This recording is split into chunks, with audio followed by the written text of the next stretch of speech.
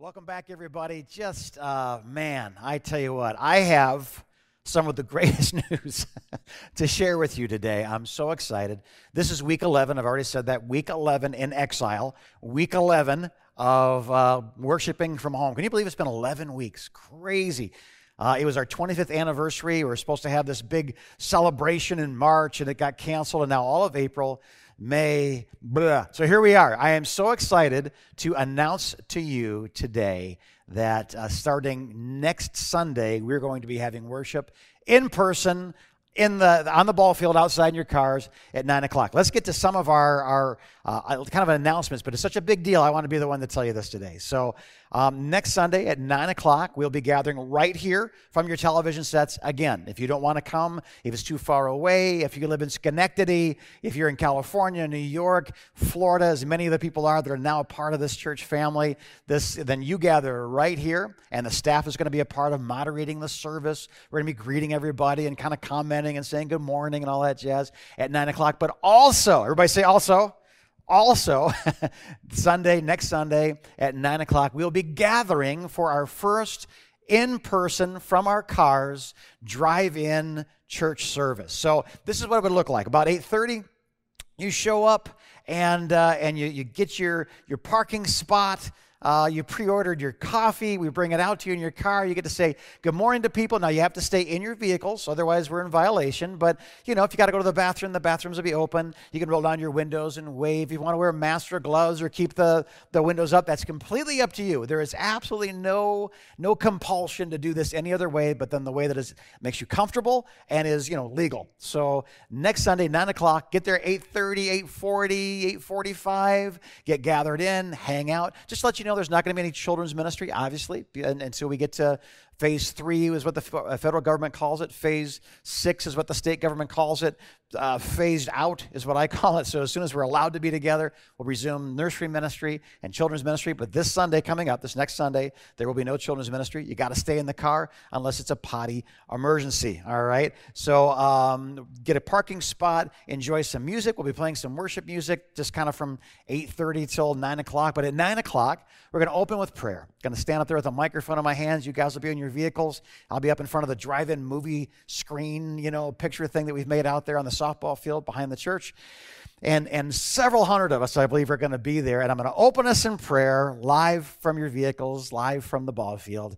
And then we're going to play for you some pre-recorded worship music. And this is, for some of you who've been waiting for this for years, you can adjust the temperature to any temperature you like. You can adjust the volume to any temperature that you like. It's going to be like perfect church from inside your Winnebago. So enjoy that. And we're going to worship for a while. When the worship time is over with, Dina's going to come out. She's going to share the announcements, do some preliminaries. It's going to be just like we would do it in this room, except we'll be out on that ball field. And then I'm going to come and preach the same sermon that I preached, via the internet just about the same time. The pre-recorded sermon will be being played on live stream, but I'll be preaching live and in person on that ball field. You can amen by blinking your lights. You have a wave offering to the Lord by turning on your windshield wipers. If you really get excited, need to shout hallelujah, you can do it with the horn, but the neighbors have already complained, so be careful of that. So it's going to be awesome. And I just wanted to share with you, I know we're taking several minutes, but I wanted to say to you, next Sunday, I've been saying, one day closer, one day closer, one day closer. Gang, it's next Sunday. Can I get a good amen? So next Sunday, 9 o'clock on the ball field. Also, 9 o'clock via this medium, live stream, Facebook Live, YouTube, Instagram, Twitter, Bookface, whatever it is we're on. So all of those things, all right, is happening next Sunday. The weather's supposed to be beautiful. If it's not, I don't care. I will stand in a rainstorm with a giant golfing umbrella in a lightning storm. But I am preaching live to you next Sunday at 9 o'clock. So this morning what I want to do is we've been kind of in our own little worlds, in our own little isolated places. We've been in our, listening to the newscasts we want to listen to, subscribing to the podcasts to say what we want to hear. We've been, interested in things that are angry about the stuff we're angry about or hurt or scared or whatever, happy or resentful, whatever it is. We've been isolated and we've kind of chosen our tribes to be, we've been kind of, things happen in isolation that don't happen in community. And so I want to talk today, just literally a heart to heart.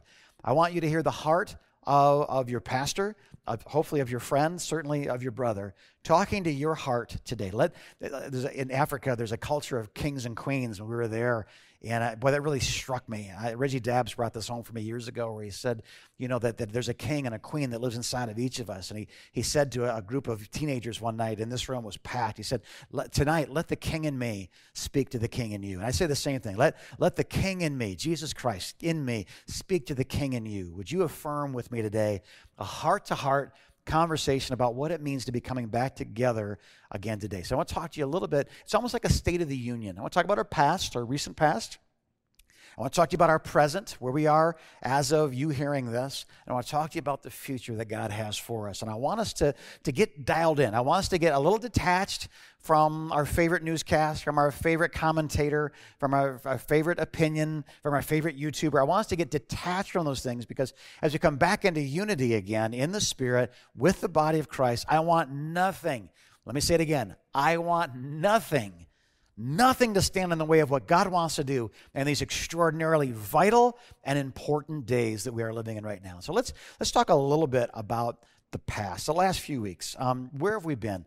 The last 11 weeks have been easily some of the most trying, difficult times, and some of the most glorious, fruitful times in the almost 60-year history of this church. Now, I want to be very careful how I say that. If you've been going through hard times and I start talking about victory, you'll be like, man, I feel detached from that. They're having victory, and I'm still here. I'm scared. I'm sick. I'm isolated, and they're talking about victory. I get that. I'm talking about both, how difficult the last 12, 11 weeks have been, but what God has been doing through Freedom Center Church, through you, through the staff, through our people, through the electronic medium has been second to none. We have never seen a season that has had the impact, the harvest, the influence as we have in the last 3 months. Remember, I was here for Y2K. I was here for 9/11.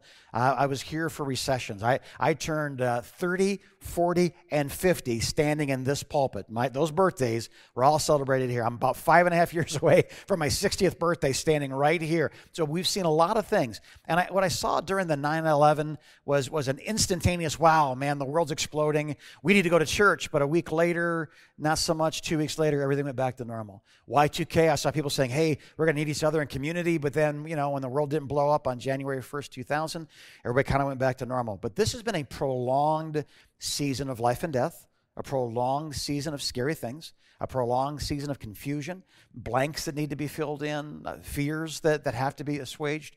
And so I've seen something in this where it isn't an instantaneous, the terrorists are falling from the skies, and then a week later, no, they're not. Everything's going to go back to normal real soon. This has been people are talking about the new normal. And part of what's come along with this is questions about faith, questions about God, value of community and the lack thereof. And I believe that as we talk about our past, our present, and our future, I'm going to save all the good stuff for the future, but let's take a look at the last few weeks. Deuteronomy chapter 8, verse 3, Matthew chapter 4, verse 4, say in the English translations extraordinarily similar things. And I'm going to bring this up in just a moment, but think of it this way. The reason I believe Freedom Center Church has been used wonderfully, beautifully, powerfully by God in the last 3 months, this is why. This has been a season of God being faithful to his promises. And this has been a season of God's people being faithful to the promises that God has made them. Let me say that again. God is a promising God. And when people take up God on his promises, great things happen. When we obey, when we trust, when we move in obedience, God then is able to multiply. If we are loaves and fish in the hands of Jesus, he gets to feed multitudes with our brokenness. He gets to feed multitudes with our efforts, with our flesh. He gets to feed multitudes in miraculous ways so that not only are the needs taken care of, but there's 12 baskets left over. That's what's been happening in the last 3 months. We're extraordinarily tired. We have been working nonstop. Most of my staff has not had a day off in 3 months, but let me say this, God has been moving powerfully. So Deuteronomy chapter 8 and verse 3 says this. It says, man shall not live by bread alone, but by every word that proceeds from the mouth of the Lord. Matthew chapter 4, verse 4, Jesus is being tempted by the devil, and the devil says, you should turn these rocks into bread. He's been fasting for 40 days. He's extraordinarily hungry. His body's starting to eat itself. It's painful. All you can think about, your brain just saying food, food, food. So the devil shows up and goes, if you are the Son of God, hey, prove it. And Jesus goes, man shall not live by bread alone, but by every word that proceeds from the mouth of God. Now, mouth of the Lord, Deuteronomy 8:3, mouth of God, Matthew chapter 4, verse 4. Now, it appears that English translations, there's not much of a difference. But this is very important. I know I'm teaching theology, but you got to hear me. Matthew chapter 4 and Deuteronomy chapter 8 have one distinct difference. Deuteronomy chapter 8 says this. It talks about that man shall not live by bread alone, but by every word that proceeds. There's a Hebrew phrase that is translated every word that proceeds. And the operative words in that sentence, in that phrase, are nouns. Now, put your finger there. Matthew chapter 4, Jesus says it now in Aramaic. And man shall not live by bread alone, by every word that proceeds. Those words are verbs. Now, why is that important? Why is a noun in the Old Testament, a verb in the New Testament, important? This is why. Moses, who was writing Deuteronomy, was talking about that which had been established, the noun, the law. These are the teachings of God. Jesus said, not only is there the law, but God continues to speak. That's the verb. Man shall not live by bread alone, but by every rhema that continually proceeds from the mouth of God. The right here, right now, anointed word. Moses said it's established. Jesus says that the Father is still speaking, and he's speaking through me. Now, if you skip to Revelations, in just a moment we will, but I want you to go to John chapter 1, verse 17. It says this, for the law came through Moses. That's been established. Grace and truth came through Jesus Christ. That's this continual tense. That's the verb. Jesus is speaking. But let's go one step farther into Revelations chapter 1, 2, and 3, where this phrase is repeated over and over and over again. And it says this, whoever has ears to hear, let them hear what the Spirit is saying, what the Spirit says in the continual tense. So let me just set that up. Moses spoke. Jesus said, God continues to speak. And the Holy Spirit in Revelation says he continues to speak even today. Now, what does that mean? That means this. The Holy Spirit can speak to us and convict us of our sin. The Holy Spirit can encourage us, strengthen us, and comfort us through prophetic gifts. But I believe that one of the things the Holy Spirit does more than anything else, and is doing now, and really that is the explanation for this last 3 months' extraordinary fruitfulness, is that God has been making us promises through the years. He's been telling us who we are. The Holy Spirit says, this is your heart. This is your covenant. This is your anointing. This is your compassion. This is your harvest field. And this season has opened so many doors for Freedom Center Church to be Freedom Center Church. And powerful, beautiful, unique, generous, kind, faithful, leaving fingerprints of Jesus' ways. And I want to tell you about that. So understand this, guys. We have always had a heart for the lost. Long before I came here. 1968, I believe the church was founded. I was 3 years old. Long before I knew there was a Jesus, there was a Father, Son, and Holy Spirit. Long before I knew there was a Great Commission.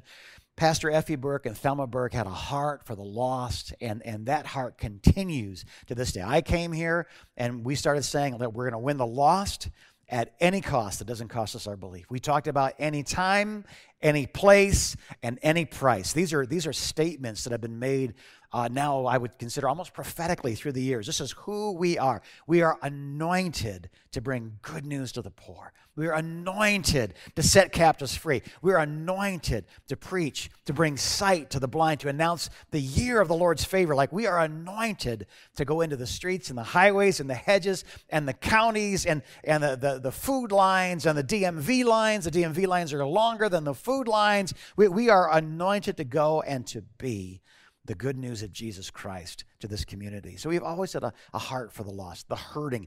And in this season of need, man, we just have been in the right place at the right time with the food, with the diapers, with the furniture, with the prayer, with the small groups, with the community. Everything this community has cried out for. I want you to hear me.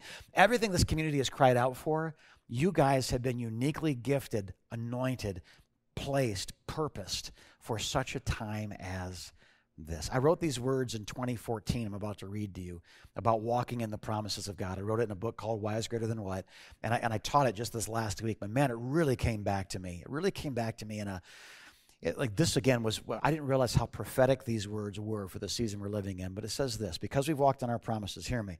Those who walk in the promises of God will become the fulfillment of God's promises to others.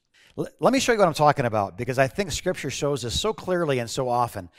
If you look at the life of Moses is this character that really stands out in Scripture because he's an orphan who's adopted, who's going to be the king, but becomes a murderer, who then disappears from life for decades. And it isn't until later on in life that we find him, and he's out watching sheep that he doesn't own. He's working in his father-in-law's business, living in his father-in-law's tent. He really hasn't made, much of his life. But one day he looks over and he sees something, and it draws his attention. There's a bush that's burning, but it's not being consumed. So he walks over and says, "I wonder what that is." And as he walks over to the bush, he hears the voice of God. And God starts to make him promises. He says, "Moses, you're going to go and speak to Pharaoh. Moses, you're going to go declare my truth to the king of Egypt. Moses, you're going to be responsible in a human way for the deliverance of millions of my people coming out of 430 years of slavery. This is my word to you." And Moses goes, I need more than just your word, man. So the stick turns into a snake, and God assures him that he's not just sending him, but he's going to go with him back to Egypt, and his presence will be there, and he'll give him words to say, and signs and wonders, and all this stuff. So God makes Moses a promise. But watch this. As Moses goes, God uses the obedience of Moses to his promise to fulfill his promise to the nation of Israel. Because of the 430 years of slavery now that's gone on, because of the disobedience of their daddy, they haven't drawn a free breath in over 11 generations. And now God made them a promise. And the Bible says this, that on the exact day that the 430 years was up, God led them out of Egypt and set them free. Not a day too late, not a day too soon, but according to the promise. How did it happen? Because one man heard God speak, and he obeyed the promise. When he was faithful to the promise that God had made him, God used him as the embodiment of God's faithfulness to others. When you think about Nehemiah is, asking about the condition of Jerusalem, and Hanani, one of his friends, comes and says, "Tell me, what's going on? What's happened?" And he goes, the city of Jerusalem is in great distress. The walls have been torn down. The gates have been burned with fire. Those who live there are being just bullied and picked on and persecuted and enslaved. And Hanani goes on his way, but Nehemiah finds his way. It's like, I can't stand it. And he prays, and God begins to make promises in Nehemiah's heart. You notice in Nehemiah, the Bible doesn't say, and then God said, and then an angel appeared, and then, a theophany occurred, and then a donkey spoke. It's literally just inside of his heart, but God is speaking to the inside of this man's heart. It was God that broke Nehemiah's heart for his city. And he delighted himself in the Lord, and God granted him the desire of his heart. Well, look what happens. By Nehemiah being faithful to the promises that God had made him, God is able now to be faithful to the promises that he's made to Jerusalem. And the same thing is true today. Guys, hear me. Freedom Center, hear me. Your faithfulness in this last season to the promises that God has made this house, your ability to show up and blow up, your sacrificial attitude, you taking your stimulus checks and just turning them over and saying, feed doctors, feed nurses, feed janitors that work in these ER units, take care of people, take care of Mother's Day, and take care of Easter. I mean, you think of how long we've been doing this now. Your faithfulness in prayer and attendance and participation, being here this morning on a holiday weekend, your faithfulness to the promises God has made this house have made you the fulfillment of what God has promised to our community. People that said, "God, if you're there, God, if you're real, God, if you care, I need help." And it wasn't long before someone said, "Have you tried, Center of Hope? Have you tried Freedom Center Church? Have you logged on to find peace in the midst of this storm? Have you tried to communicate with? Have you joined a group of Freedom Center Church?" Guys, hear me. This is what I'm trying to say. By your faithfulness, by our obedience, God has used us in this recent past to be the most effective 3 months of the last 25 years of my family being here, serving you, serving this city, serving God, serving this congregation. It's happened just in the last 3 months. I'm so excited. I just want to say this to you. You let your light shine before men in such a way that they've seen your good works, and they are glorifying your Father in heaven. I love that. I don't say this often enough, but I do say this now from a pure heart. I am so proud of you. I am so just pleased, so just over the top happy with how you have reacted, responded, how you've proacted who you are and stood on promises and taken ground. If there ever was a thought, well, all the church wants is your money, The last 3 months have shown, as we have not received any extraordinary offerings. I want to say it again. The last 3 months, we've not said, listen, if you don't give today, this ministry is going under. If you give $1, God's going to bless you 100-fold. None of that junk. We just kept preaching the gospel and the culture of generosity, the culture of faith, the culture of obedience, the culture of serving your neighbor, loving your neighbor has become this beautiful, beautiful expression. All the church wants is your money, said no one in the last 3 months, because we haven't asked for money. You've just been generous. We've been in a position to just give it, to help, to serve, to alleviate the crisis, to help our brothers and sisters in need, to go beyond just the household of faith into a world that they would have faith too. So let's celebrate that. Let's celebrate. Let's just take some confetti and throw it at it. You know what I mean? That is a beautiful, congratulations. That is our recent past. Let's move on now, though, to our present. This is what our present is. This is where we are. We are coming out of this season. It took a lot longer, to be honest with you, than I thought. Maybe you're like me. Every time the governor's going to have an announcement, my stomach gets a little like, oh, no, please, she's going to move the finish line again. Or the federal government has a news conference like, no, they're going to move the finish line again. And we've been saying one day closer, one day closer. It was kind of this fun thing to say for us. We're one day closer. Now, if one more person says we're one day closer, I'm going to punch him in the mouth, right? It's like, I don't want to hear it anymore. I was like, hey, you're almost there. Who knows where almost there is? The finish line has moved so often. But where are we now? We are almost. We're coming out of the cave. We're coming into the sunshine. We're the groundhog, and we saw our shadow. And winter's almost done, right? We're almost there.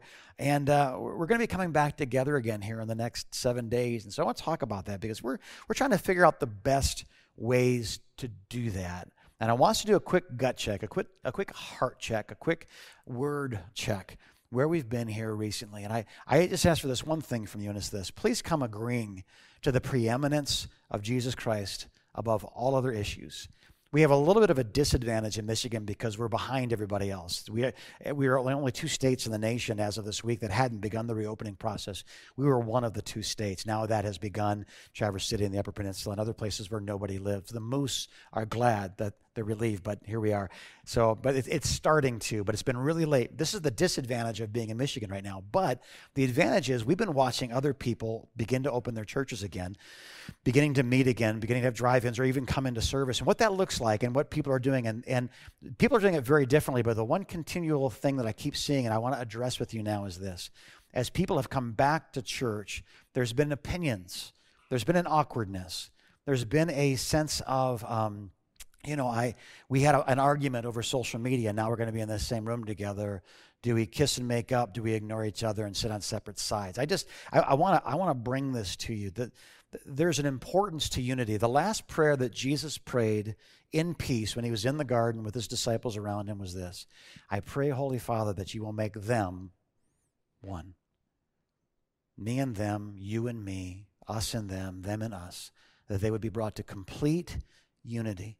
I know these have been trying times. I know these have been passionate times. I know there's been stressful times. But as we come out of this, it's time to judge how we did during those times and move forward into the next times. We're coming together. You're going to be seeing people that maybe you had a spat with, or maybe you're uptight about, or maybe you disagree with when we're opening or not opening it. We'll get to that in a moment. But I just want you to know something. I am asking, and I'll take it a step farther. I will humbly insist that what we talk about here is Jesus. What we worship here is Jesus. What we think about here is Jesus. I will not be stopped on speed bumps that are supposed to be rolled over as we move forward.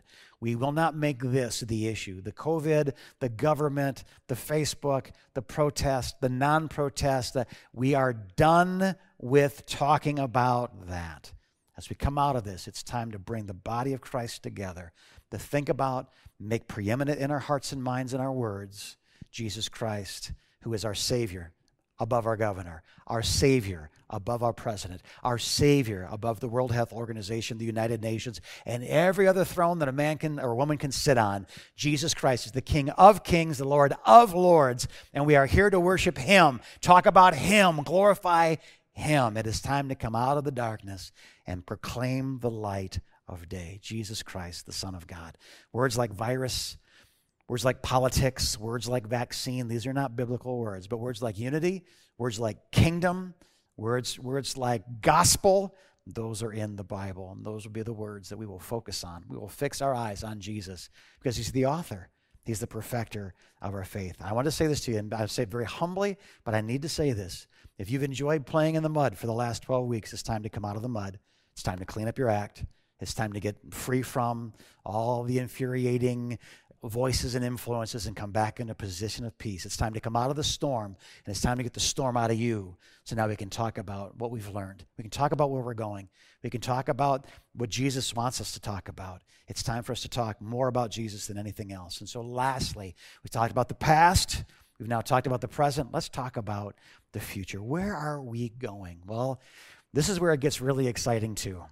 Because of the fidelity of the majority over the last season, we are uniquely positioned after 12 weeks of sowing, of watering, of plowing, of weeding. We are now positioned for harvest. I'm going to say this, and you can look at this 6 months from now, 6 years from now.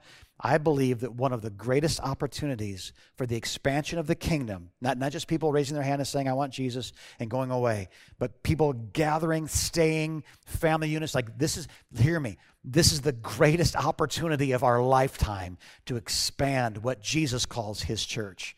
It's so important that I just want to impress this on you. Our church family, you may or may not know this, it has grown. It has multiplied during this season. I'm not quite sure how.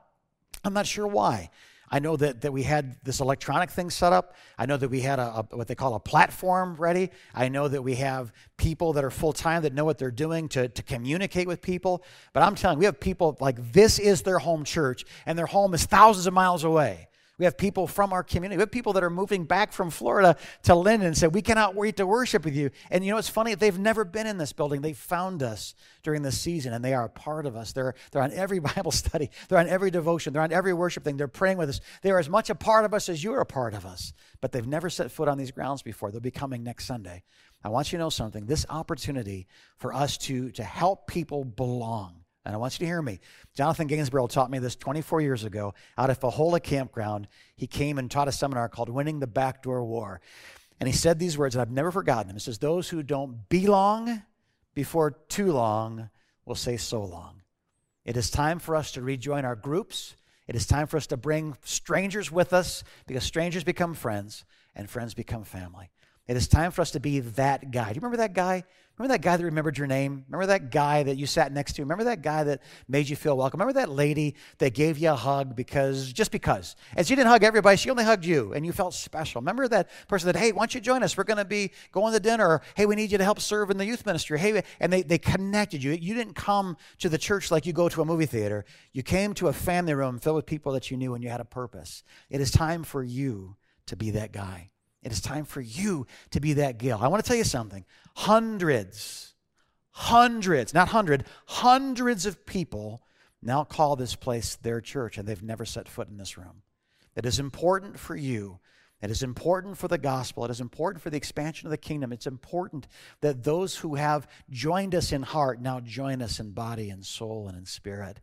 You are the guy. Remember the name. Make people feel welcome. Wave to them. Smile at them. Rub elbows. Whatever you're allowed to do safely and legally, share your mask with them. I don't care. But let's make sure everybody feels like they belong. Otherwise, before too long, they'll say so long. Because what they thought they had was a family. And then they realize, no, it's just a group that gathers that I don't get to be a part of. We are to be the people that will be told about when others tell their stories about how they came here, how they got baptized, how they felt locked in, how their ministry began, how their marriage was saved, how they quit drinking, how they were discipled. Evangelism is when we lead people to Jesus, and we've done that by the hundreds, maybe even the thousands. But discipleship is not leading them to Jesus. It's leading them to the person Jesus sees them as. It's cutting away everything that doesn't look like Jesus. It's teaching them what's inside of them. It's fellowship. The greatest discipleship tool in the body of Christ in America today, you know what it is? It's the couch in your family room where strangers become friends and friends become families. I want you to sign up for a group. Yeah, I've never been a part of a group. Or, man, I've always wanted to, just never had the time. It's time for the excuses to go away. It's time for you to join a group. It can be a running group. It can be a fishing group. It can be a Bible study group. It can be a men's group, a women's group, a youth group, a children's group, a family group, a divorced care group. It can be a grieving because someone died group. It can be a group that studies the dynamics of groups. I don't care. But get involved in the smaller. And when you do that, would you do me one other thing? People that you've met online, that you've seen their name consistently, would you invite them to come and be a part of your world? Because they've been a part of our world in a virtual way, but now they need to become a part of our world in a physical way. They need to feel like they belong before too long, or they're going to say so long. I want to ask a favor of you as we go into this next season as well. I'm going to ask for your flexibility as we decide what to open, when to open it, and to what extent. Again, we've watched others do this in other states, and the one universal thing is no matter if you open up now or a month from now, people will leave the church. People get upset. People get vocal. If we open now, because it's still dangerous, that's irresponsible. You're putting people's lives at risk. But if we open up a month from now, people say, that's irresponsible. Why did you let the government shut down public worship? That's not right. This is what I'm going to say. Trust me or don't. This is what I'm going to say. Trust the leadership, the elders that you trusted for decades, or for some people we've never met. Trust me or don't. But I would ask that you would keep your opinions as strong as they may be to themselves and trust that we're doing the best we can, the best we know how, with the data available, with the prayer, with the leading of the Holy Spirit. We're doing the best we can to open up at just the right time. Not a moment too late, not a moment too soon. So we're going to have drive-in church this Sunday. But sooner or later, we're supposed to be back in this room, and kids are supposed to be in the hallways, and Mrs. Mossman is supposed to be hugging people at the doorways. We don't know when that day is. We are taking steps back towards it starting this Sunday. It may require some flexibility. And I would just compare it to this. In this room, the number one issue that we have dealt with, and in the other room, and the number one issue we've dealt with through all these years is the volume. Believe it or not, the number one most often complaint about the church is the volume. It's too loud, it's too soft. So let's just say this. 40% of the people say the music's just too loud. It hurts my ears. I can't enjoy it that way. I don't like it. At the same time, let's see if another 40% says that the music should be louder. It's not engaging enough. I feel like like people around me. I don't want to hear myself when I sing. I want it louder than that. And there's 40%, 40%. There's 20% in the middle. They go, I wouldn't change a thing. I think it's perfect. Now let me ask you a question. If 40%, 40%, and 20% I'll just tell you. I'm going to ask you the question. That's the way it's supposed to be. That's balanced. That's actually even. With 80% of the people thinking we're making a mistake and only 20% of the people thinking we're doing it right, that is the best answer that we've ever come up with. And so we listen to complaints. It's too loud. Man, can you turn that up? It just isn't engaging enough. I can't feel the bass. I want my guts to churn during that warfare part of that, and I want it louder. I want my eardrums to bleed. Otherwise, Jesus isn't in the room, right? And other people are saying, man, it's just so loud. It's actually painful. So if 40%, 40%, and 20% don't like it, do like it. 80% are dissatisfied in some way. We're actually doing it well. And I'd say the same thing's probably about to happen for us. And you can make all the comments and all the complaints. You can make all the passive-aggressive social media posts. You can talk to your friends who agree with you. But I'm telling you this, it will not change a thing. We're going to make the best decision at the best time, and we ask for your flexibility, your cooperation. We ask for you to understand how difficult it is and how we're not going to be able to make everybody happy. But we will do what we believe is responsible, what is proper, what is right. If the Holy Spirit says, open today, it's open today. But outside of a word from God, we're going to use a lot of information. We're going to be watching, we're listening, we're talking to other churches. If one church opens up and the others don't, that makes that church a target. But if 10 churches open up the same day, it kind of diversifies that responsibility. And so we'll be communicating with other local congregations as we already have been, and we're going to begin to kind of reemerge from the cave back to whatever normal is about to be. And so I ask for your flexibility on that. Now, I want to do this at the end of this service today because I feel like we've been a little remiss in this. We would have been taking time during the live services, usually kind of towards the end of worship, to have a season of prayer. Now, the music's going to begin to play, and I appreciate so much our beautiful, just gifted, anointed, creative arts team. They do a brilliant job around here. I am just over the top pleased with the music that's being written, with the cooperation, just the synchronicity. They have really, this last 3 months, they have exploded in effectiveness, and we're so grateful for. most of them are kids. Most of them are like in their 20s. To me, that's a kid. It may not be to you, but literally, I'm just shocked shocked. Like, I'm so glad that the millennials and the fogies have finally found a common project to work on, and we need them, and they've been brilliant. As the music begins to play, we would normally kind of during service take time to pray over and kind of target things. And I felt as I was writing this message that the Holy Spirit wanted us to target some things. So we're going to take 4 minutes, and we're going to pray over 4 things. And I would ask, I realize it's a virtual environment. I realize that you might be eating breakfast or sitting on opposite sides of the room, but much like we did on Easter, where we had communion together, I'm going to ask for you to get up from where you are now and go and be with anybody else that's in the room with you. So if you're there with your spouse, or you're there with your kids, or you're there with your parents, or you're there with your significant other, I want you to get up from where you are, and I want you sitting in the same place, and I want you to grab hands with each other. And we're going to pray over 4 topics that I believe our congregation now is supposed to be shooting at right now, focusing on. And the first one is going to be for the pastors and churches around our community. I just felt like the Holy Spirit said, like I've just said to you, there's some tough choices coming, and there's strong opinions and vocal people that have been hurt or angry or whatever. We need to pray for the leadership in the body of Christ that serve the congregations all over our community very well. So will you join me in that? Father, I pray for the pastors. God, I pray for Pastor Wes at the Rock. God, I pray, Father, for the pastor at First Baptist, First Nazarene in Fenton. God, I pray for United Methodist Church. God, for Father Ryan over at St. John's. I pray for Pastor Pat and Teresa, God, over in Linden, for Pastor Caleb and Jenny in Swartz Creek. God, we lift up these people to you now. Pastor Bill down at Floodgate in Howell. God, we pray in the name of Jesus that you would grant wisdom to your servants, God, that they would lead in such a way as to bring you glory and honor. We pray, God, for the congregations that they serve, that they would be in unity. We ask, Jesus, that you would just pour out your Spirit.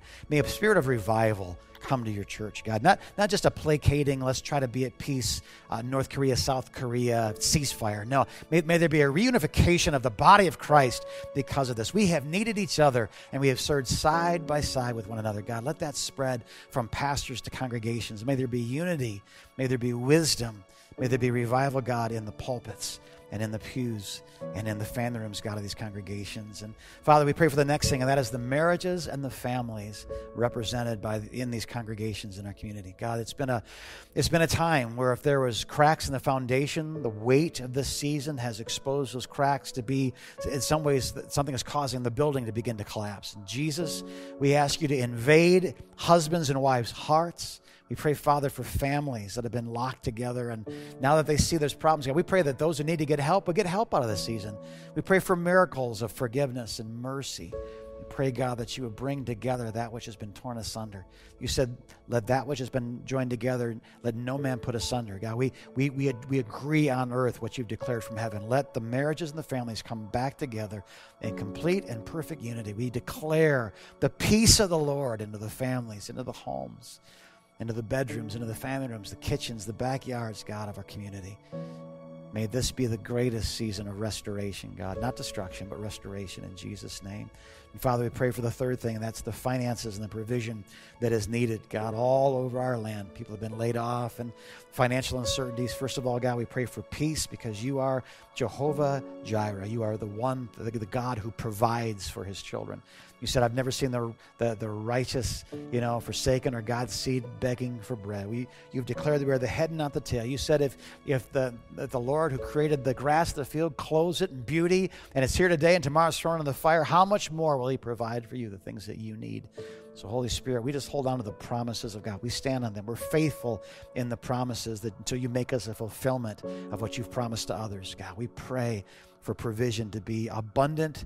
God, we thank you for neighbors and churches and opportunities. We thank you for business ideas and new adventures and entrepreneurial spirit and being hired back soon and bonuses. And like my wife always says, Father, we thank you for the unexpected checks that are on their way now. We trust you. We pray, pour out a blessing that we cannot contain. And lastly, God, we pray for the health and the safety of our community.